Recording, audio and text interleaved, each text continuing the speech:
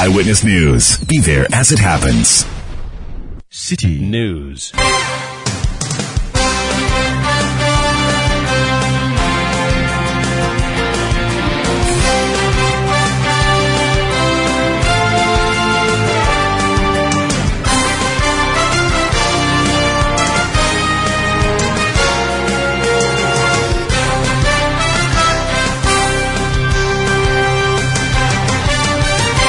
It's 17:30 GMT. This is Eyewitness News on 97.3 City FM. I am Umaru Sanda Amadou. Tonight, I'm here with Eno Safo.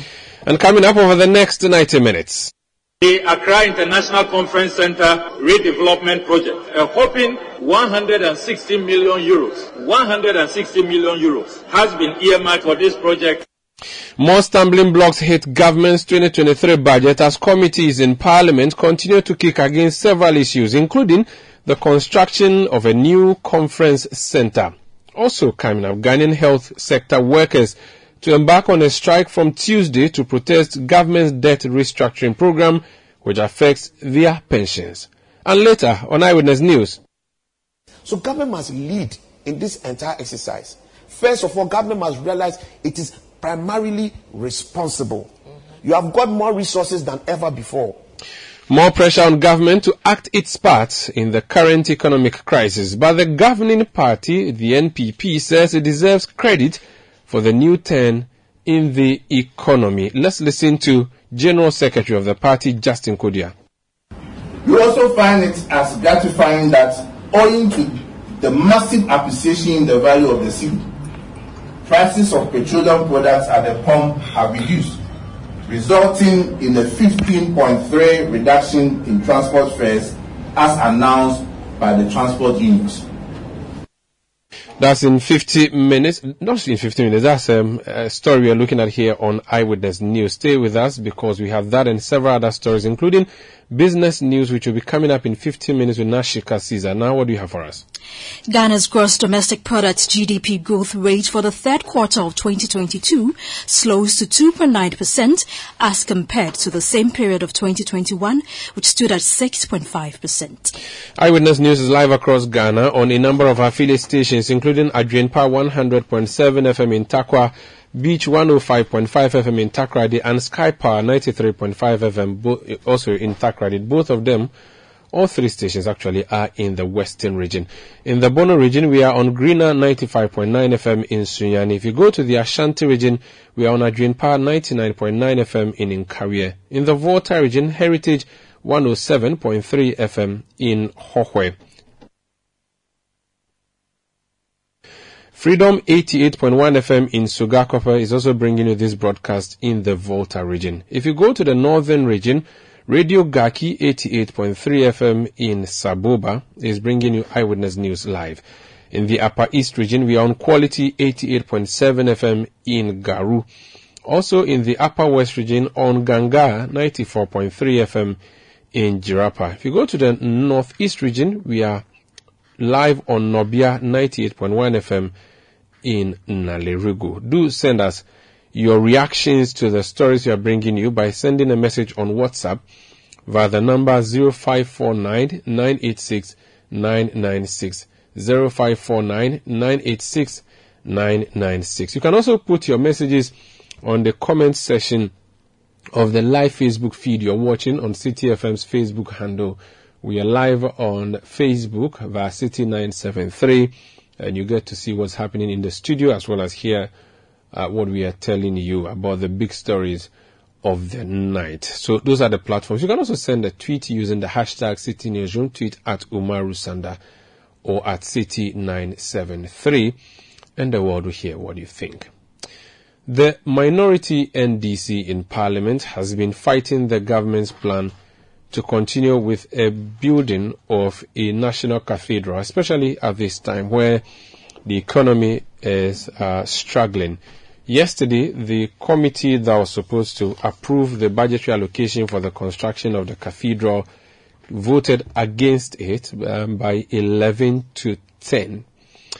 Tonight, we are hearing that the government, aside the national cathedral, is engaged in another construction work, or is planning another construction work, which again has been shut down by the minority side. Samuel Okudzeto Ablakwa, you can call him the lead anti-cathedral member of parliament for North Tongue and the ranking member on the Foreign Affairs Committee of Parliament. We've called him on the line not to speak about the cathedral, which I'm sure he's excited about, but the other things they are blocking. Honorable, you're welcome to Eyewitness News. Hi, Umaru. Thank you for having me. I just called you an anti-cathedral crusader, but that's not what we're talking about. It seems you have turned your attention now to the conference center. What is the story with the government and your opposition in Parliament? Well, good evening to you and good evening to all our distinguished listeners. It will appear, Umaru, that this government really does not appear to understand or appreciate the enormity of the crisis that they have created for us. They really are living in a bubble, in a world of their own, and they have no end in sight when it comes to cooking all these schemes that are not a priority. They appear to be specializing in vanity projects, fanciful projects, which can wait for good economic times. So the latest is that the Ministry of Foreign Affairs, which my committee has oversight on, appeared before us, and their outlook for 2023, the projects that they have prioritized that they want to implement in 2023 includes, will you believe it, demolishing the Accra International Conference Center and constructing a new one. They say that they are in talks with a Turkish consortium and they are Ghanaian collaborators, and that the Accra International Conference Center is not fit for purpose, and that they have put an estimate together which is 116 million euros. At today's exchange, that is some 1.3 billion Ghana cedis, and they wanted us to endorse that project, to give them approval. The ministry also indicated that they intend to open new diplomatic missions in Jamaica, Trinidad and Tobago, and then Mexico. So these are the projects that I can confirm to you that our side, the NDC side of the committee, vehemently opposed. And if you read the committee's report, you notice that the report is very, very clear. It was read at plenary. The minister moved the motion yesterday, and the report, which was approved by the House, is clear that those two projects, the Accra International Conference Center and then the diplomatic mission expansion project in Mexico, Jamaica, Trinidad and Tobago, cannot go ahead in 2023. The government must hold on to those vanity projects. And you see, the Accra International Conference Center proposal, I recall that sometime in 2019, we went on a tour of the conference center, and it was clear when you toured the underground that there are some cracks and some structural defects. But at the time, we were clear that we need to see some expert advice. We want engineers to do a structural integrity report and let us have an independent assessment of the extent of the defects. That report has not come. And we reminded the ministry that as we speak, and I repeated this on the floor of the House last night, that as we speak, we have not seen the structural integrity report. We have not seen the feasibility report. We have not seen the value for money report. And yet, government wants to go ahead. You see, what is even more troubling is that only this year, from the Deputy Minister's account to us at committee, the Honorable Amprechum, he told us that only this year, their ministry spent some $3 million renovating the conference center ahead of the Africa Development Bank conference, which was held this year in Ghana. Ghana hosted that conference. So if you have just spent $3 million this year, I mean, how on earth should we be coughing up 160 million euros, 1.3 billion Ghana cedis at this time, at a time that if you look at the social interventions in this 2023 budget, government's own priority interventions. You remember USTAT, government told us that is their panacea for job creation for the youth. There is no allocation. Government said we are in hard times, so could not make an allocation for USTAT. Remember, government had promised that from 2022 to 2025, every year there will be an allocation in the budget of 1 billion Ghana cedis. This year, government could not continue. Take Agenda 111. If you read the 2023 budget carefully, there is no allocation for Agenda 111. You take Maslock. Maslock has taken a major cut. In a time like this, you will have thought that Maslock would rather see some increase in its allocation so that our struggling SMEs, our traders who have really faced major difficulties under this, terrible times, will have some succor with Maslock. But that hasn't happened. So you are seeing cuts to all of this. NAPCO trainees. You remember government cancelled the program during the media review in July this year. But there are arrears. The 9 months arrears of this year, and then there's some between 3 to 7 months.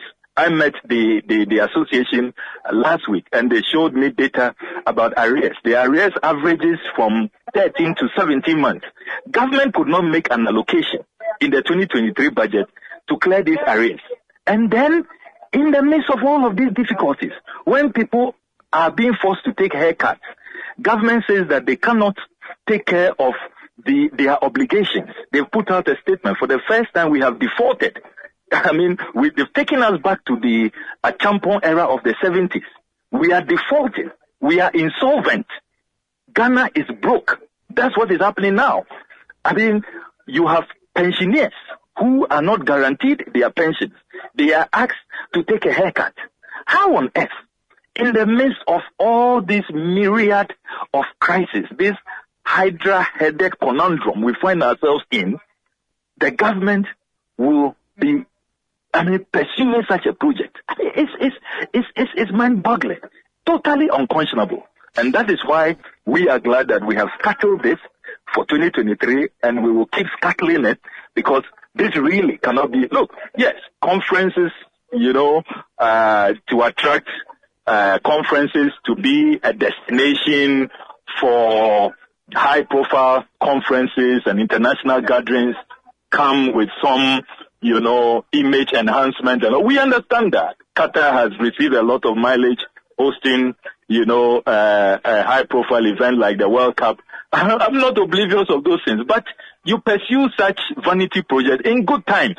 Do you think that if Qatar was facing economic difficulties like we are, they would have even been there to host the World Cup? So countries with leaders who have vision, who have empathy, who are sensitive to their concrete conditions, to the plight of the suffering masses, know what to prioritize.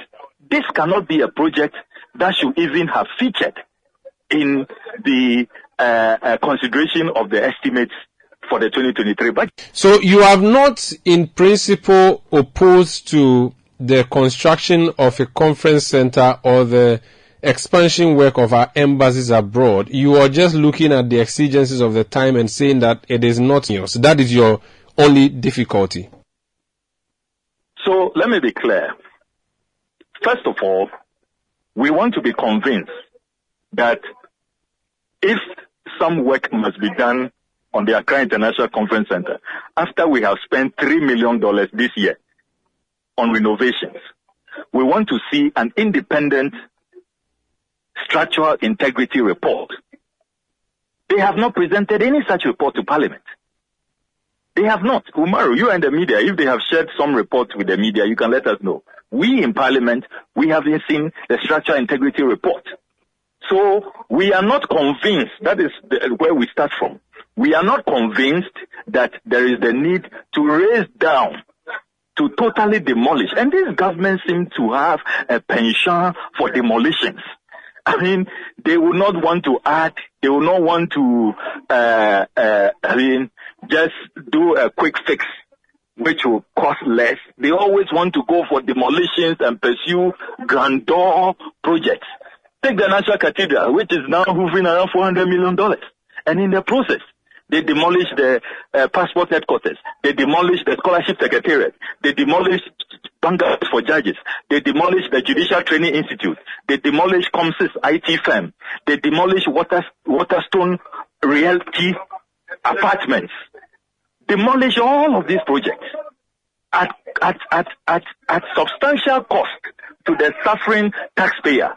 Hundreds of millions of Ghana cedis. Why? Even rich countries, this is not the project implementation model they adopt. They first look at minimal cost to the taxpayer, to the environment, to the economy. But that is not what we see. So let me be clear. First of all, we are not convinced that this Accra International Conference Center should be demolished. We are not convinced. Not when we have spent $3 million only this year preparing for the Africa Development Bank Conference, which came off successfully without incident. There was no accident. There was no emergency.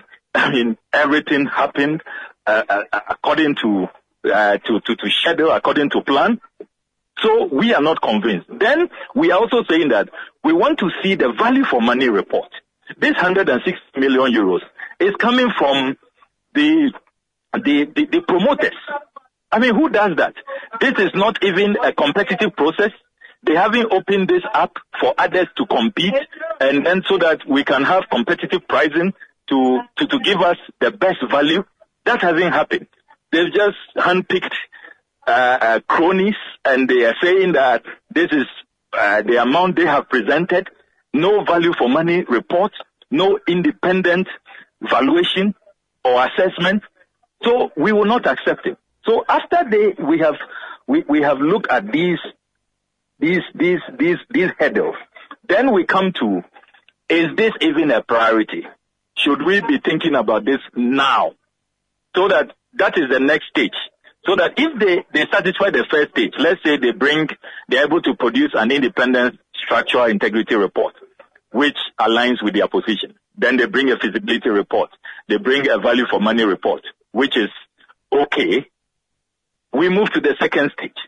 Even if, for the sake of argument, all of those reports turn out to support their policy directive, we will then ask, is this a priority? We do not think that this can be a priority at this time. Look, at the meeting, we asked the reps from the from the Ministry of Finance, if the IMF has seen this project. And they said no, they were now in the process of, going through the project,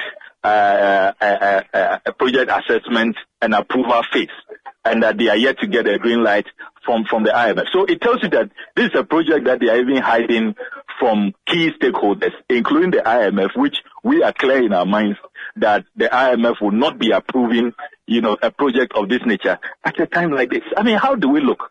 A country that is insolvent, that has defaulted, a country that is doing debt restructure or debt exchange, whatever euphemism you want to use. And then this is the priority project at this time. I mean, what is wrong with that? Is the government jinxed? Are they cursed or what? You can't get it. I have a question for you. The issue of the structural integrity of the building has come into question. You are saying you are yet to see an independent report on that. What if, touch wood, this building collapses on people who have gone there for an event? The blood will be on your hands. Do you not think that you should possibly start looking at that? Because you have already accepted that you have seen the conference center and it's not in good shape. Do you not think that even though we are in difficult times, we should also not take our lives for granted, and so that our patrons who will be going to this event center, our foremost event center, ought to be protected, and that if you do not approve this particular budget, you are risking the lives of Ghanaians? So, Umaru, brilliant question, but let's get the chronology right. I said that we were taken on the tour in 2019 as a sector committee responsible for assets under the Ministry of Foreign Affairs. we saw the defect in 2019. Then we asked for the engineers to present a report, the structural integrity report, so we would know the extent. I mean, because we are not engineers, we are not experts on housing and all of these matters related to, fiscal structures. So we asked for an independent report so that we can, a structural integrity report, then we can, decide on what we are going to support government to do. So that was in 2019. That report has not been presented to us. Then this year, the Deputy Minister, Honorable Aprechum, told us at committee that they have spent $3 million in renovating the conference center ahead of the Africa Development Bank conference. You remember that that was a high-profile conference that took place earlier this year. So that's the chronology. So my understanding is that after we saw those defects in 2019, they have found money to carry out some renovation, which made the place safe for a major international conference this year, 2022. So once that has been done, I am not sure that we are still in that precarious state that we saw in 2019. So it will be important for us to now have the latest situation. After we have spent $3 million on the Accra International Conference Center, are we not sure that $3 million is a great deal of money? It's a lot of money. Are we not sure that perhaps all of those defects that we saw in 2019 have been addressed? Because I will be surprised that an internationally, reputable body like the Africa Development Bank, their security team, their advanced team, all these, their protocol guys and experts in their midst will come and approve a facility, a venue for international conference when they are not sure about its structural integrity. So I want to believe that the conference center, after that $3 million investment in renovating the facility, is now in a much better place, and we can use it in these difficult times for some time.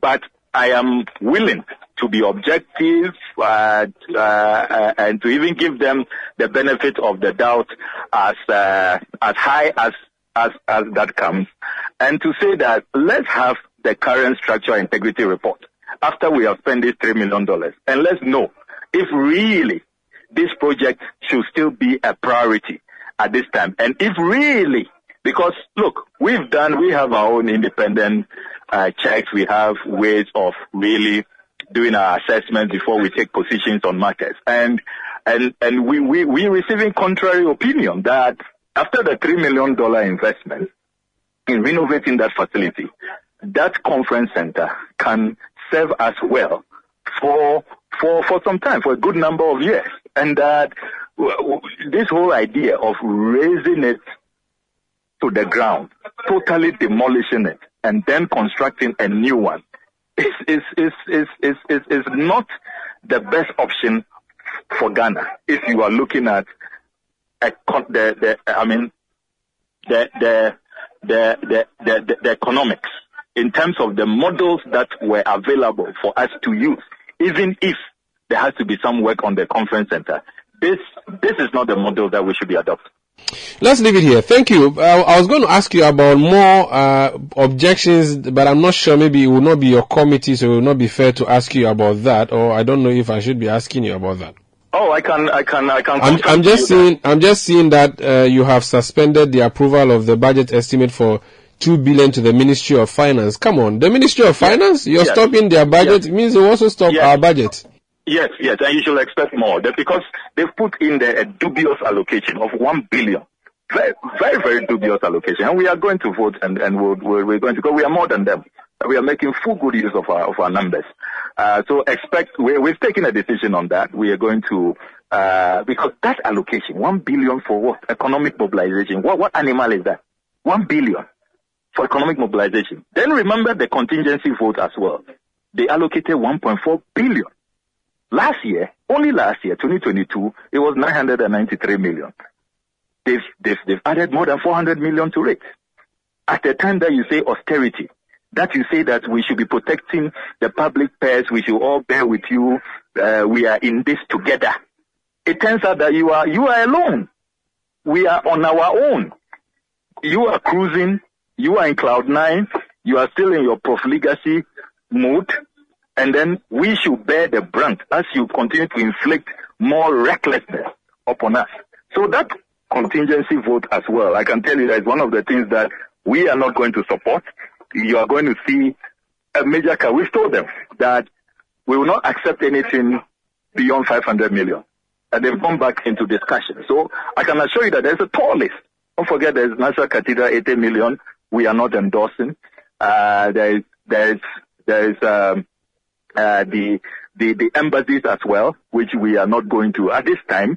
Yes, I understand that Mexico has opened an embassy here and there's the need for some reciprocity. But Mexico came when their economy was good, when they were in good times. So they will understand that when things get better for us, when our economy improves, we will then reciprocate and open. Nobody is against, expanding our diplomatic frontiers. But even that, let's look at our calculations, trade volumes, strategic interests and alliances and all of that. You don't see those things in the considerations of these of these decisions. So I can assure you, Umaru, that we are not done with our list of problematic items in this budget that must go. Else we will all be held in complicit. We will be held complicit. The Ghanaian people will say that we are aligning with this reckless, profligate NPP government to inflict more hardship, more suffering than what has been done already upon their heads. Let's leave it here. Thank you so much for your time. Honorable Samuel Okudzeto Ablakwa is MP for North Tongu and the ranking member on the Foreign Affairs Committee of Parliament. When we come back, we hear from the majority side. The chief whip would have a chat with us about how he's going to whip his members into fighting this continuous rejection of the appropriation bill by members of Parliament, and plans to go on recess tonight. Please stay. Eyewitness News. Be there as it happens. You're welcome back to Eyewitness News on 97.3 CTFM. We are coming to you from our studios in Adabraka in Accra. Our focus tonight is mostly on Parliament. We have reactions coming through and more stories. Enu? Parliament has suspended the approval of budget estimates for over 2 billion Ghana cedis for the services of the Finance Ministry for the year 2023. This comes after the minority raised concerns about the allocation of 1 billion Ghana cedis for resource mobilization by the ministry within the estimates. The group says until the ministry provides the needed details on the essence of the allocation for resource mobilization, it cannot support its approval. Here's Minority Leader Haruna Idrisu speaking on the floor of Parliament. The Minister for Finance a while ago was here, and we need him. Or the Honorable Apna, if you have mandate as you should, explain. Mr. Speaker, in the budget of the Ministry of Finance, we see compensation of 566 million. Then, Mr. Speaker, they have allocated resource mobilization and economic relations, 1 billion. And our attitude is for government to reduce expenditure and cut expenditure. So we are not convinced that why do you need 1 billion to mobilize resources when the Ghana Revenue Authority has some money allocated to it for purposes of resource mobilization. As far as we know, resource mobilization is collecting taxes in a manner which is effective and efficient. So if the Ministry of Finance does not give us a convincing explanation, we think that this is part of what they should be cutting from the budget. To save the country this 1 billion. What do you need 1 billion for in the name of resource mobilization? Is it not GRA we should mobilize resources by collecting taxes? So explain to us, what is this 1 billion meant for? And convince us why we should not ask that it should be part of the budget cuts. Why are you giving this money to the Ministry of Finance? To do what? When you are paid to work, then you want to be paid to mobilize all resources.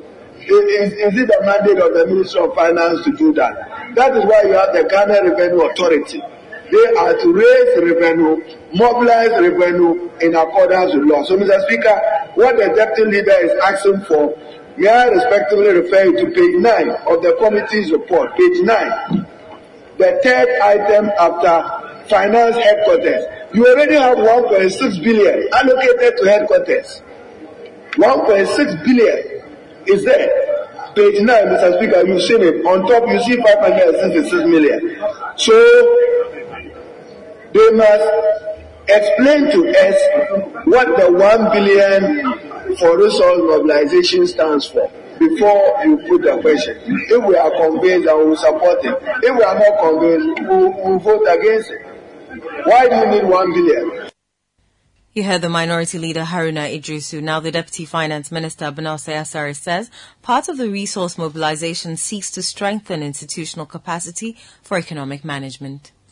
I think we debated on this last week Friday, and I mentioned that resource mobilization and economic relations is just a name of one of the divisions at the Ministry of Finance, and they are responsible for mobilizing all the multilateral and bilateral loans that we use to support government. Please, when you listen, you will hear.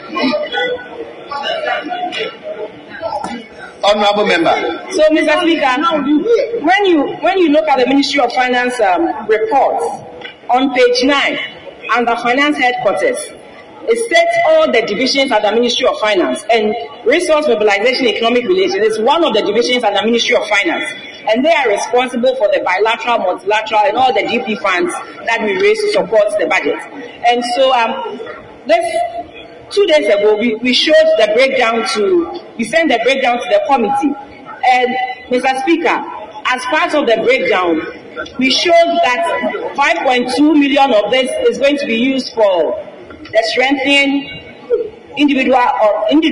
strengthening institutional capacity for DRM and economic management. We also mentioned that the financial sector development project, where we were going to operationalize and maintain the core banking system, is also part of this allocation, that is 79 million.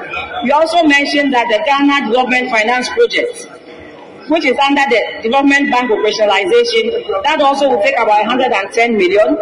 We mentioned that the GIFMIT system, we wanted to upgrade the ICT GIFMIT system, and that will also take a portion of that. Mr. Speaker, I will hand in this document as we did at the Finance Committee. But to state that the Resource Mobilization and Economic Relations is just one of the divisions at the Ministry of Finance, and they are responsible for maintaining our bilateral and multilateral loans that we use to support the budget.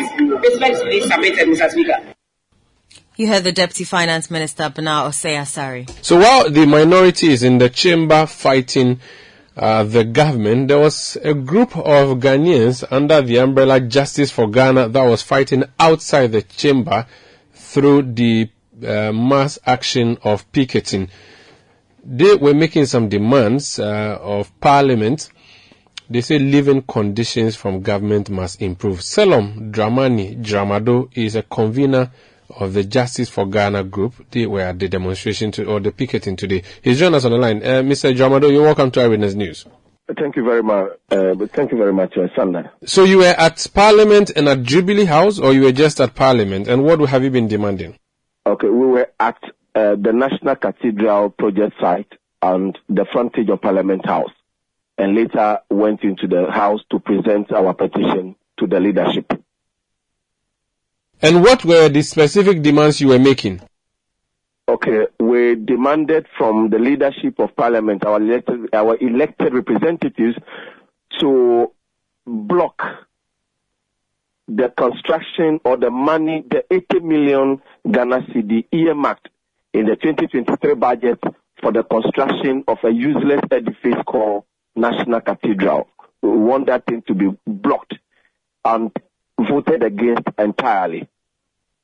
And then again, the freeze on public sector employment, because today as we speak, under this government, Ghana has recorded the highest unemployment rates.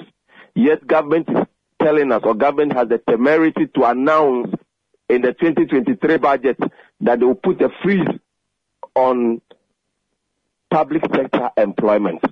That we think is an affront and insensitivity to the suffering jobless Ghanaian youth. And that is why we are asking our elected representatives to vote against that. Who did you meet and what was your reaction when you went? Okay, we actually presented the petition to the leadership of the House. So the minority leader and a representative of the majority leader. They took our petition and promised solemnly, even through their body language and countenance, that they fervently wish they would work on the petition we presented. That was the assurance they indeed gave us, that they would definitely work on the content of our petition. So that will be the end. You have closed? No, we've got series of activities to actually, make this government, this insensitive, crassly incompetent government, to sit up. Because the government has plunged us into a monstrous mountain of mess, and they are not doing anything to ameliorate the suffering we are going through or grappling with. They are not doing anything to alleviate our suffering. That is why we must put the government on its toes. That we voted for them to ameliorate our living conditions, not to aggravate them. So if government is continuously compounding our problems, it is incumbent on us citizens to sit up and rise up to government to do the right things that they are enjoined by the Constitution to do. So we've got series of activities lined up to be executed. So the insensitive and intransigent Akufo-Addo administration will learn to be sensitive and will come back to planet Earth to know that there is indeed an excruciating hardship that Ghanaians are mired in. So you have done the picketing, you have presented a petition, and your hope is that the members of parliament would listen to your call. They have been rejecting a number of the appropriations brought before them. I believe that's what you've been asking for. You want more? Yeah, for the in a particular case of the cathedral, we want the whole project expunged from our records. Even if there's any record at all in Ghana that book or that construction should be featured in, it should be the book of infamy. That there used to be a government or an administration that was way aloof from the realities on the ground and was bent on building a cathedral to honor God. When in fact the president worships is God of truth, yet he wants to build a cathedral that is being constructed on lies, outright deception and half-truths and controversy. The Christian God is not a God of controversy. It's not God of lies. So therefore, building a cathedral on the basis of lies, deception and manipulation cannot be a dwelling for the Christian God. That we say and say it with all the passion, with abundance of passion and honesty. Very well. Let's leave it here. Thank you for speaking to us. You're welcome. That's Selom Dramani Dramado. He's a convener of the Justice for Ghana group. This is Eyewitness News on 97.3 City FM. Let me bring some of your reactions that you've been sending through. Delali sends a message from Hohoe in the Volta region. He says, if the International Conference Center is not fit for purpose, it should be closed down. Jones Adoboy from La says, no one is against the building of a cathedral, but times and seasons should be paramount in every decision making. More so, you couldn't even account for the money already spent. To whom much is given, much is expected.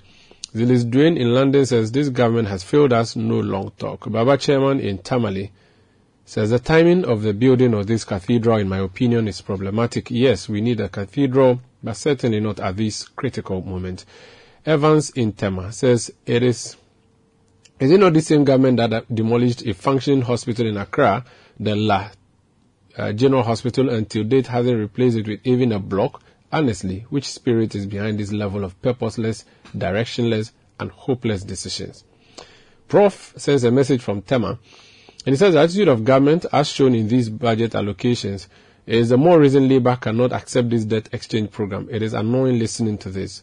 Ken from Bojuasi says, I never knew the NPP would take credit for the fall of the dollar because they blame everything on Ukraine war. The question is the war over? That is why the dollar is failing. They should be truthful to themselves. Let us know what you think too. 0549 986 996. 0549 986 996. Send your messages and the world will hear what you think. Eyewitness News is coming to you from our studios in Adabraka in Accra. Talking about debt exchange, tell us what's the latest development in that sector. So the Vice President of Imani Africa, Bright Simmons, has cautioned that Ghana may become a serial defaulter and constantly seek support from the IMF if the debt restructuring is not handled properly. The government's domestic debt exchange program and suspension of payments of some external debts have been criticized heavily. The government has been accused of not treating investors fairly. Speaking on City TV's discussion on Ghana's debt exchange program and the way forward, Bright Simmons indicated that the current approach poses a challenge for the economy even after the restructuring. That for a fact. But when you are doing an adjustment, when you are finding a way to increase the relief that you have to share the burden equitably. So what investors help you achieve versus what you yourself help yourself achieve, there has to be some degree of fairness and balance. Now the problem is when you look at other countries that have done this and you look at how much the burden was and how much reduction they got, and you compare that to Ghana's situation, you find out that Ghana seems to want to shift a lot more of the burden to investors than to government. In simple terms, whereas is the case that if you take a country like Jamaica, a lot of the debt relief was a much smaller part of the overall fiscal adjustment, the overall attempt to live within its means. Ghana seems to want investors to absorb a lot more of its costs. And therefore, we are getting closer to countries like Argentina and Greece in terms of the pain that we are inflicting on investors. As a easy example, if your debt is above 147% and of your GDP, and the amount you reduce of your debt stock through the restructuring, the amount you refuse to pay is about 65%, compared to a country like Ghana, whose debt is around 108% of GDP. But the amount of reduction it wants to reduce of its debt is about 55%. That suggests that you want to shift more of the burden to the investors than you want to use other means, such as, for instance, which we'll come to shortly, using fiscal adjustment like cutting your expenditure. And we also have to bear in mind that over the last couple of years, investors have gotten used to, when a country defaults, they get a lot of their money back. They have got used to getting more of their money back than used to be in the case. That's Bright Simmons, is Vice President of Imani Africa. We'll be hearing more on what happened at that forum, but let's make a quick detour, but remain on the same subject and speak to Dr. Justice Yangson. He's Vice President of the Ghana Medical Association. You do know that organized labor is at war, and I'm using that word advisedly, with government over the debt exchange program. The organized labor is not happy that pensions are going to be affected. There's a plan to go on strike from December 27. That's this coming Tuesday. Tonight, joint health sector unions and professional associations has issued a statement, and they are joining themselves to that planned strike from Tuesday. How is this going to affect our wards? And I'm referring to the hospitals and the OPDs and so on. Dr. Justice Yangson is Vice President of GMA.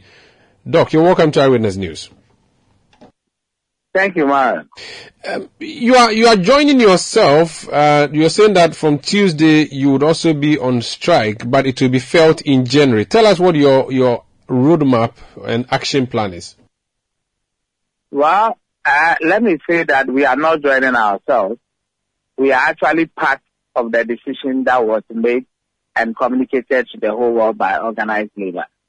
We were present, we participated in the deliberation, we signed the document as well, we were part of the press conference. So this is not as if we were sitting somewhere and we just come in to join what somebody else has probably started. No, we are part of organized labor. We have taken the extraordinary step as professional associations within the health sector to come up with this roadmap for one simple reason.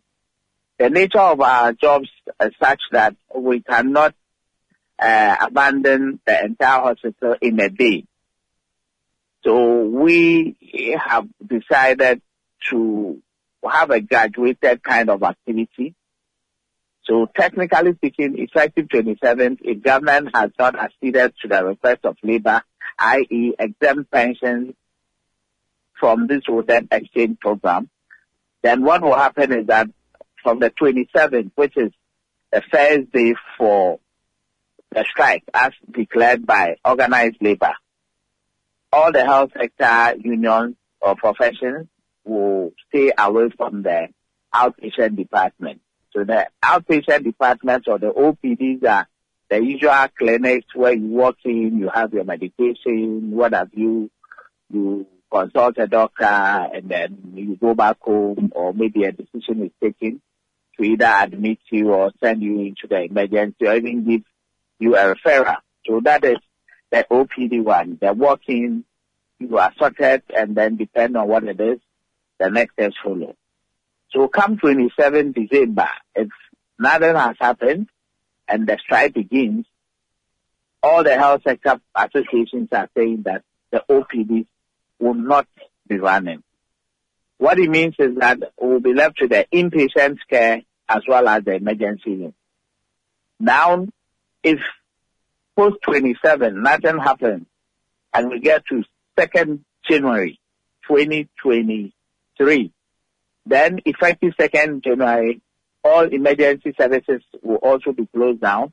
So from 2nd January, the OPDs will not be working, as well as the emergency rooms.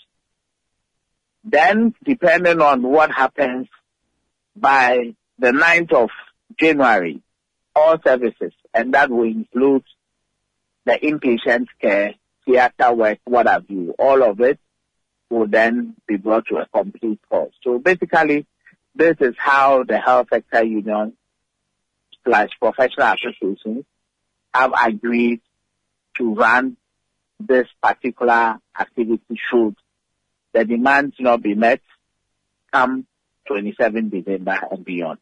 Is it a case that government is not minding you at all, or there have been overtures made, but which overtures were not satisfactory? Well, as far as I'm concerned, we are where we are. Nothing has changed. So for us, we have communicated our intentions to the whole world. The onus is now on government and the Ministry of Finance to be specific. They have the onus to exempt the pension fund from this whole debt exchange program. And I guess that will bring a lot more peace as far as the industrial front is concerned. All right, we'll be watching the space to see if there's a way government will arrest that strike of yours before Tuesday. Thank you so much for speaking to us, Doc. Thank you very much. Dr. Justice Yangson, he's Vice President of the Ghana Medical Association, the GMA. Let's return to the forum organized by City TV and City FM today, which had to do with what next after the debt restructuring program. We heard from Bright Simmons. Who else spoke, Eno? So, speaking on the same panel, an investor and economic policy analyst, Senyor Husi, indicated the debt restructuring has far more reaching consequences than anticipated and may lead to jobs. He therefore charged the government to reduce its expenditure. So government must lead in this entire exercise. First of all, government must realize it is primarily responsible. You have got more resources than ever before. Our debt in 2016 was just about 27, 28 billion. We have doubled it in dollar terms. I'm not talking about this politics of CD. What has that really driven this economy to? Somebody will tell you that when you spend, government spends, it grows the GDP. Yes, it does, but not sustainably. That's why it's the productive sectors of an economy that really sustains the growth. So when government is spending, it should stimulate productivity, sustainable productivity. So when I want to do free SHS, I want to spend it in a way that it unlocks a lot of industries at the same time.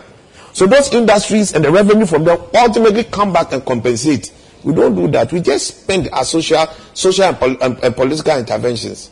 That's why you borrow so much. And you look at the ratio. Let me summarize that ratio for everybody to possibly understand. Our debt borrowing since 2017 is 37 billion. All right, that is what we have. That's what we have. I'm sorry, our capital expenditure is 37 billion. Then our net borrowing is 233 billion. So you borrow 233 billion incremental debt, but you only spend 37 in capital expenditure that should sustain and drive the economy. Senyo Hosi is an investor and economic policy analyst. Now, political economist Mavis Owusu advocated for stakeholder engagements to come out with policy directions towards preventing a return to the International Monetary Fund. So the idea behind the compact is, irrespective of who you are, political affiliation, religion, sex, class, age, ethnicity, race, and yes, we have race in Ghana, so irrespective of who you are, let's all come together on a common platform to agree some basic fundamentals. And our argument is that by the time the next president takes of power in Ghana, okay, he or she will be setting us on a journey which will be the beginning of the second quarter of the 21st century. What kind of Ghana do we want at the end of the first half of the 21st century? Because let's look back at the first quarter, it's not one we can say we are fully proud of. So what Ghana do we want at the end of that 21st century? And if we can all come together and agree a common vision of that Ghana, okay? So it doesn't matter whether you are NPP or you are NDC, it doesn't matter whether you are Muslim or Christian. Well, maybe haven't we tried this before? We have NDPC there, which is supposed to lead that chart, yet we ignore it. I'll tell you why it's not working. And you know, when we start talking about some of the later questions in the conversation, I'll tell you why it's not working with NDPC right now, okay? So we have an issue around the vision, because the other thing also is that we have NDPC. Vision 2020 was written by one government, it was binned by another. The 40-year plan, written by one government, binned by another. SDGs, everybody signed up to it, but everybody has a different interpretation of what they are focusing on. That is the problem. We don't have a singular agreed vision across all lines. We need to do that. Secondly, we need to introduce accountability. Mavis Owusu is Executive Vice President of Africa Center for Economic Transformation. Away from that, the Ghana Private Road Transport Union says it is still in talks with various commercial transport operators to comply with the 15.3% reduction in transport fares. City News' checks at some lorry terminals in Accra show that the directive, which was to take effect from December 19, is not being adhered to. While some drivers have vowed not to reduce the fares, others have reduced it at a percentage lower than what has been approved. Speaking to City News, the Industrial Relations Officer of the GPRTU, Abbas Imoro, pleaded with the commercial transport operators to reduce the fares accurately. The way we communicate to our drivers on any increment is the same way we communicate to them on these tickets. But you know, this is the first time we are learning how to work backwards. We knew definitely there would be some few obstacles. We are still pleading with those who haven't changed for the reduction to do so, because it could be better you do it yourself than for somebody to force you to do what they are supposed to do. So we still plead with them to make sure they adjust themselves to the current situation, meaning the reduction that will come up. You can't say you would reduce yours and you expect that the passengers will leave you to have your way. It won't be possible. Every time we increase ourselves, we come out with a communique and in about 1 hour, it circulates throughout the situation. Why can't we do the same for this reduction? We still have to engage our people in a very strong dialogue. That was the Industrial Relations Officer of the Ghana Private Road Transport Union, Abbas Imoro. The African Centre for Parliamentary Affairs, ASEPA, says concerns over the membership of political leaders on the Parliamentary Service Board are legitimate. The chairman of the National Media Commission, Yao Buedu Ayeboafo, at a recent program in Parliament, raised issues with the chairman of the National Democratic Congress, Johnson Asiedu Nketia, on Parliament's advisory board. According to him, political leaders on the Parliamentary Service Board compromises the objectivity and neutrality that the House is supposed to maintain.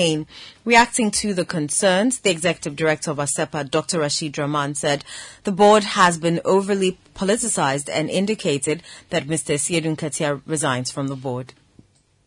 Actually, very long overdue, because over the years, I think we've had the practice where, Parliament, the speakers of Parliament bring into the Parliamentary Service Board people from outside Parliament. And most of the time, rather than look at perhaps maybe people who are not political, the whole appointment process has always been political in nature. So essentially you have one person from the NDC and one person from the MPP to strike a balance. This has come to his head this time around, of course, because of the nature of Asiedu Nketia first being the General Secretary and now being the National Chairman of the party. I think the board is political enough by its nature, having the majority leader and minority leader and the speaker. Do you think that with immediate effect, Asiedu Nketia should resign? Legally, there is nothing that's going to compel him to resign because our constitution doesn't say so in terms of the qualified to sit on the Parliamentary Service Board. Ethically, is there a justification? I think yes, there is. Dr. Rashid Rahman is Executive Director of the Africa Centre for Parliamentary Affairs. The New Patriotic Party says the Nana Addo-led government deserves commendation for steps taken to address economic challenges facing the economy. The country over the past 6 months has recorded deteriorating economic indicators, with inflation hitting 50.3% and a depreciating cedi that has increased cost of living. The cedi has recently, however, appreciated against the dollar, bringing it down to 8 Ghana cedis to a dollar, which was hovering around 15 cedis a month ago. The General Secretary of the NPP, Justin Kodia Frimpong, at a press conference assured that steps taken by government will continue to yield positive results. We should not attribute the gains to the government intervention. So we ask, if government can be blamed for cedi depreciation, why can't this same government be credited for the appreciation in the value of the cedi?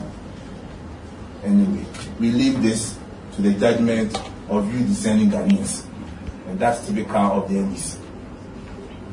We also find it as gratifying that owing to the massive appreciation in the value of the cedi, prices of petroleum products at the pump have reduced, resulting in a 15.3% reduction in transport fares as announced by the transport unions.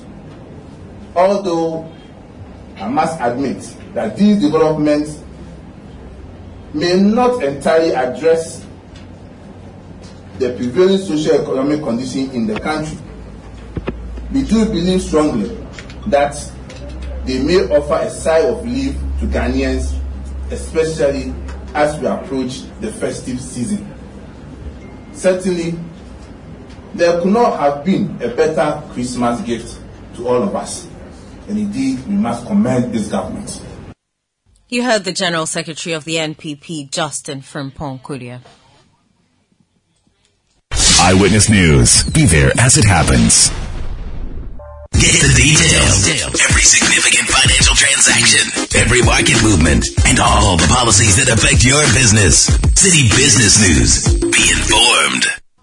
It's time now for City Business News on Eyewitness News, brought to you by First National Bank and powered by citybusinessnews.com. I'm Nashika Caesar. Let's settle for the details. Ghana's gross domestic products GDP growth rate for the third quarter of 2022 has slowed down to 2.9% year-on-year as compared to the same period of 2021, which was at 6.5%. This was revealed by the Ghana Statistical Service GSS, who also indicated that the growth rate without oil and gas for the third quarter of 2022 is 3.6%, which compares to the same period in 2021 with a growth rate of 8.2%. The agricultural sector recorded the highest growth rate of 4.6%, followed by the services sector with a growth rate of 3.9%, while the industry sector recorded a 0.9% growth rate. Here is the government statistician, Professor Samuel Enim. GDP at current prices for the third quarter of 2022 stood at 149,876.7 million Ghana cedis for the third quarter of 2022. In constant terms, GDP for the third quarter of 2022 stood at 44,289.7 million Ghana cedis. This leads to a 2.9 growth rate between the third quarter of 2021 and the third quarter of 2022. On a seasonally adjusted GDP point of view, between the second quarter of 2022 and the third quarter of 2022, the economy grew by 0.7%, indicating a 0.3 percentage point decline between the growth rate that was recorded in the second quarter of 2022 and the third quarter 2022. The contributing factors for the growth rate of 2.9% was heavily driven by the mining and quarry subsector, which grew by 14.1% for the third quarter of 2022. The growth rate of 14.1% for the mining and quarry subsector contributes 1.8 of the 2.9 percentage growth rate that we recorded in the third quarter of 2022. The subsector that contributed in terms of the decline in the growth rate for the third quarter of 2022 was the manufacturing subsector, which contracted by 0.9% for the third quarter of 2022. Professor Samuel Enim is the government statistician. Now, the Used Clothing Dealers Association has announced a 35% reduction on the prices of their goods. The move, according to the association, is in accordance with the appreciation of the cedi, which is currently selling at 8 Ghana cedis to $1 after selling for about 16 Ghana cedis sometime last month. In a press release issued by the association, their members encouraged government to continue to stabilize the local currency. In a related development, the Ghana Union of Traders Association GUTA has stated that the reduction of the dollar rate from 13 Ghana cedis to 8 Ghana cedis for the purpose of duty payment will go a long way to mitigate the plight of the consuming public. Away from that, the Importers and Exporters Association is predicting a major reduction in the prices of goods by the first quarter of 2023. According to figures from the Ghana Statistical Service, inflation went up by 9.9% to 50.3% in the month of November 2022, the highest figure recorded in 27 years. This was due to the free fall of the cedi in the last few months. The Executive Secretary of the Association, Samson Asakia Wingobet, however, assured that if the local currency continues regaining its strength against the major trading currencies, consumers can heave a sigh of relief as the prices of goods will go down drastically by Easter time. So it is only Easter goods that we can see a drastic reduction of prices. Or from now to first quarter, January, February, anybody who have ordered goods and that arrived within that period paid a lower rate at the port, then of course why not? But as we speak now, the cargo that has already arrived in the country, whether in the port or in the market now, all what we have seen is that we have already suffered the penalties already or the consequences already. We need to know how long would this sustainability would be. I've heard the panel saying it's the will of God. So meaning government have not done anything strategically or drastically to reduce this price. I don't know what are the measures that put in place and how adequately they will be able to sustain this rate that we are seeing now. And that if I can't call for a total reduction of price because I wouldn't want to remember I will call for it today, and by December and then by January then they still will depreciate again, then I will come back to asking for a reduction or an increase of prices because the cedi is depreciating. No. I'm not a doomsayer. I'm not praying that the cedi should depreciate more. We are all saying that all things being equal. All things being equal, exactly. Yes. Samson Asaki Awingabet is the Executive Secretary of the Importers and Exporters Association. Now, an economist, Dr. Patrick Isumin, is urging government to come out with a strategic long-term plan to help the country build back the economy. This, he notes, will help put an end to the country's continuous dependence on the International Monetary Fund, IMF, for directions on fiscal consolidation and revenue generation. This comes days after the IMF and government reached a staff-level agreement with Ghana on economic policies and reforms to be supported by a new 3-year arrangement under the extended credit facility of about $3 billion. Dr. Patrick Isumin has been speaking to City Business News. A lot of promises have been made in the agreement. If you saw, there's a lot of obligations on the government of Ghana before the deal will happen. So we have to do some funding assurances, and we need assurances that the debt tracking has actually happened. But beyond that, you've seen that this time we've mentioned a lot of things about restructuring. There's both restructuring of public finances, dealing with revenue mobilization, expenditure rationalization. But there's also something about the government's own economic program, which the post-COVID program of economic growth. So, on paper, this seems like we are trying to address some of the key challenges that the economy, the real side of the economy, as well as the government finance, have faced in the past. But these are only on paper. You have to say that some of the things that have been contained, even the 7-point agenda, they are not entirely new. They are things that were key part of the current government's flagship programs and others. So, just because we have these good-sounding policies on paper doesn't mean we're out of the woods. We really have to actually go out there and implement them. So I hope that the government will brought in the stakeholder consultation and ensure that you get further buy-in for the actual implementation. At the moment, we know they are struggling because some key stakeholders are kicking against the debt exchange program that was announced. Dr. Patrick Isumin is an economist. Finally, on the interbank foreign exchange market where banks trade among themselves, the dollar remained unchanged and is selling at 8 cedis. The British pound lost 1 pesewa and is selling at 9 cedis, 74 pesewas. The euro remained unchanged and is selling at 8 cedis, 5 pesewas. However, at some forex bureaus, the dollar is selling at 9 cedis, 30 pesewas. The British pound is selling at 11 cedis, 30 pesewas, while the euro is selling at 10 cedis. And that's all for City Business News and Eyewitness News, which was powered by citybusinessnews.com and sponsored by First National Bank. My name is Nashika Caesar. Up next is Point Blank. Eyewitness News. Be there as it happens.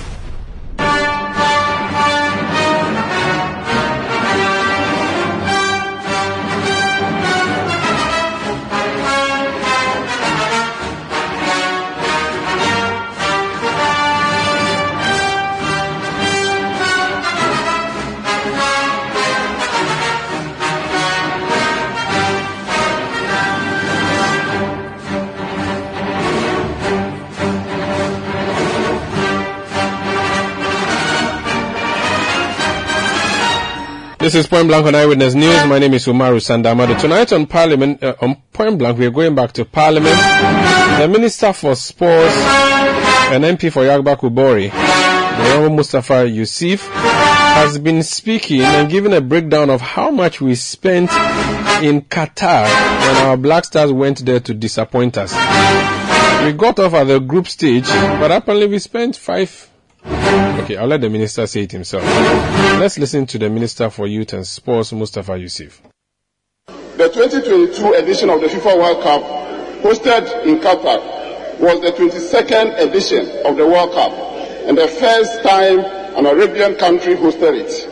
The 32 countries of FIFA 211 members drawn from continental federations participated in the tournament, and Ghana was one of the 5 countries representing the African continent after a certain qualifying series. Mr. Speaker, the Qatar 2022 FIFA World Cup marked Ghana's 4th participation in the World Cup, having participated in the 2006, 2010 and 2014 edition in Germany, South Africa and Brazil respectively. Ghana went into the World Cup, FIFA 2022 World Cup, with the following objective: to better our high standards set at the previous World Cup appearance Ghana qualified for the second round during the Blaster maiden appearance in 2006 and also reached quarterfinals in the 2010 edition in South Africa. The main objective was therefore to emulate these great feats and also better it. And to you, Mr. Speaker, to use the World Cup as a platform to market the tourism potential of our country through the Visit Ghana initiative. 3, to use the World Cup as a global platform to market the talent our country is blessed with and to create more opportunity for Ghanaian footballers and clubs. 4, to use our qualification and participation in the World Cup to revive corporate and investor confidence in football ecosystem and to use our participation in the World Cup to rekindle national unity and the spirit of patriotism. Mr. Speaker, to achieve the above objective, especially the objective to better our remarkable quarterfinals record at the World Cup, there was the need to ensure adequate preparation for the team and also mobilize resources to complement government expenditure on the team and other related expenses. In accordance with the government white paper on the Mafe Commission report, which investigated Ghana's participation at the Brazil 2014 World Cup, the Ministry of Youth and Sports decided to facilitate for Ghanaian fans to be able to travel to Qatar to support the Blaster through private and corporate support. Therefore, the Ministry fundraising drive was focused in appealing to corporate Ghana to donate holistically towards the campaign in order to be able to send Ghanaian supporters to the team.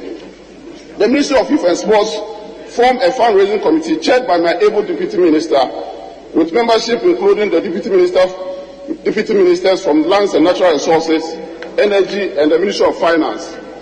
Mr. Speaker, the President's personal intervention also helped in our fundraising drive. A number of corporate organizations came on board to support the Blaster, and this includes MTN Ghana, KGL Foundation, Goldface Ghana Limited, and also among others.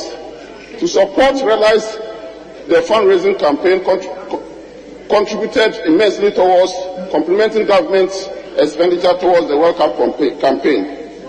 Following the confirmation of Coach Otuado as the next head coach of the team of the World Cup, the Ministry of Youth and Sports offered the coach and the technical team all the needed support to aid their work.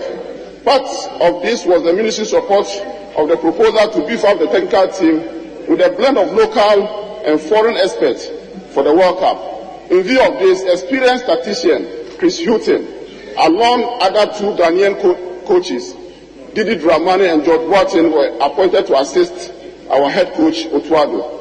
Also, the ministry supported the GFA proposal to appoint 4 Ghanaian local coaches, namely Prosper Ogun, Ibrahim Tanko, Samuel Boadu, and Ignatius Fosu, were also appointed to provide support services to the technical team. Other technical personnel for medical, video analysts, physical training were also appointed. Team preparation. Mr. Speaker, Ghana team preparation for the World Cup began with right after the qualification, with a number of technical teams traveling around various leagues in Europe to monitor Ghanaian players born in Ghana and abroad to Ghanaian parents. As a result of this, a number of players born abroad to Ghanaian parents declared their interest to switch their allegiance and nationality to play for the Blasters. This gave the technical team a broad scope as they monitored Ghanaian players ahead of the World Cup. Some of these players switched their nationality and ended their self-imposed ban from the national team and were eventually called into the World Cup squad. Friendly matches, Mr. Speaker. Part of Ghana preparation were 2 international friendly matches between the Blasters and Brazil and Nicaragua. The Blasters faced Brazil in France in September 2022 and lost 3-0, and the Blaster made amends in a few days later in Spain, defeating Nicaragua 1-0 in another international friendly match. Pre-tournament camp in Abu Dhabi. Prior to the pre-tournament camp in Abu Dhabi, the head coach of the Blaster named a provisional 55-man squad, which the final squad was 26 players were selected. With all the major European leagues halting their league a week to the World Cup to pave way for the tournament, the Black Stars officially began their pre-tournament preparation in Abu Dhabi, UAE. Immediately after the break, the European League with the 26 players selected for the World Cup. As part of the final phase preparation for the Black Stars played its final friendly match against Switzerland in Abu Dhabi on November 17, 2022. Before departing to Qatar, the Black Stars won the match 2-0 against their Switzerland counterparts. The Black Stars arrived in Qatar for the World Cup on November 18, 2022, clad with a beautiful traditional fubuk and kente dresses. With the host of global media covering the Black Stars arrival, it offered the country a perfect opportunity to highlight and market our traditional outfit to the world. Overall, the Black Stars was made up of 26 players and 21 technical team and management members comprising the Black Stars Management Committee and the Executive Council of the GFA. The quest of the ministry was to keep the team motivated, inspired and focused before, during the tournament. In view of this, the ministry, with the support of the Ministry of Finance, ensure all monetary issues, especially bonuses and allowances, which ruined our campaign in Brazil 8 years ago, were amicably discussed and resolved before the tournament. The ministry, in collaboration with the GFA, also ensured the establishment of a strong team bond, respect, dignity, support, and the team ethics prior to and during the tournament. Essentially, government support the GFA and the Black Stars was enormous, and government ensured that key areas such as financial commitment, technical support, team preparation, team reinforcement and motivation, as well as vociferous support for the national team were met. The Black Stars began their campaign against Portugal on the 24th November 2022. Unfortunately, the Black Stars lost the game 3-2 to Portugal, despite a spirited comeback from a goal down. This was a match that earned the Black Stars global pundits due to the remarkable manner they fought back through the match. The Black Stars won the second leg game against South Korea with 3-2 to keep Ghana's World Cup dream alive ahead of the final match. This was another difficult match for the Black Stars, but we emerged winners after surviving a scare from the South Koreans, who came from 2-goal down to 2-2 level. The Ghana required at least a point to advance to the next stage of the competition in the Black Stars final group match against Uruguay. But unfortunately, Mr. Speaker, the Black Stars lost 2-0. At the end of the group stage, the Black Stars bowed out of the competition as our only win against South Korea, which gave us 3 points, was not enough to ensure our qualification to the next stage of the tournament.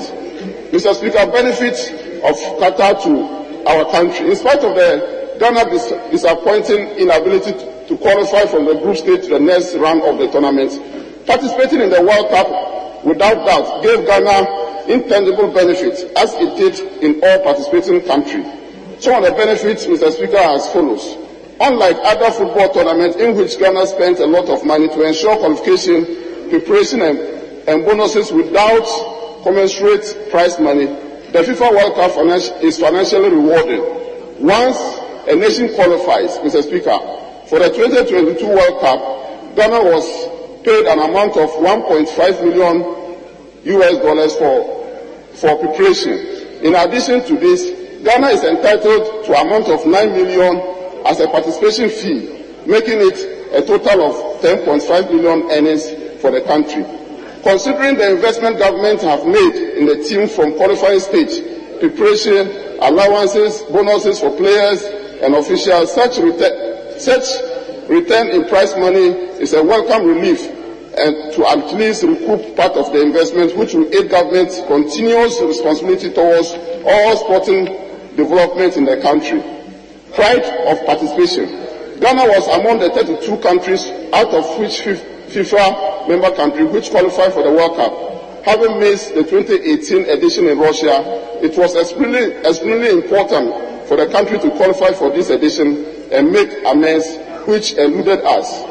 Tourism and investment potential. Surely, Mr. Speaker, Qualifying for the World Cup comes with its own tourism and investment opportunity, both in private sector and the public sector. Following our qualification, the Ministry of Youth and Sports, as one of the major stakeholders of the World Cup, took advantage of our qualification to initiate investment and support discussion with our Qatari sports organization. In the coming months, these discussions will intensify, and it is our hope that government will benefit immensely from our discussion.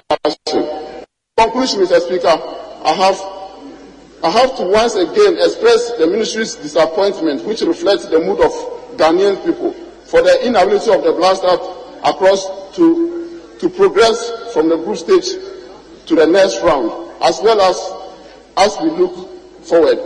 Mr. Speaker, all of us, government, parliament, corporate Ghana, and the good people of Ghana did our best in support of our national team. And I believe the team, on the second account of what we saw, also gave off their best. Unfortunately, it wasn't the best to see us through to the next stage. As I have often said, we must learn from our mistakes to ensure a brighter future of our national teams. It will begin with serious reforms, and government through the Ministry of Youth and Sports is committed in leading these reforms. Mr. Speaker, the Qatar 2022 World Cup was a test case for us as a nation, since it marked our first World Cup since the government white paper of January 2014 World Commission report. And I'm happy that with the support of stakeholders, issues which attracted negative global publicity in the country 8 years ago in Brazil were completely off, ensuring a serene, transparent World Cup process, facilitating private support for Ghanaian fans to travel to the World Cup, as well as recommended by the white people, especially in the midst of difficult financial challenges, gave the ministry a great satisfaction. Mr. Speaker, let me use this opportunity once again to thank His Excellency the President of the Republic, Nana Addo Dankwa Akufo-Addo, for his personal.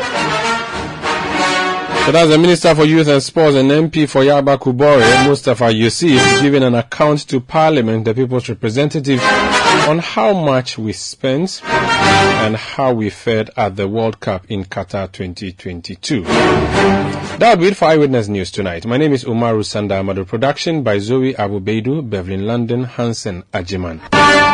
Technical support from Daniel Squashi. We'll be back tomorrow at 17:30 GMT. Thank you for listening. Good night.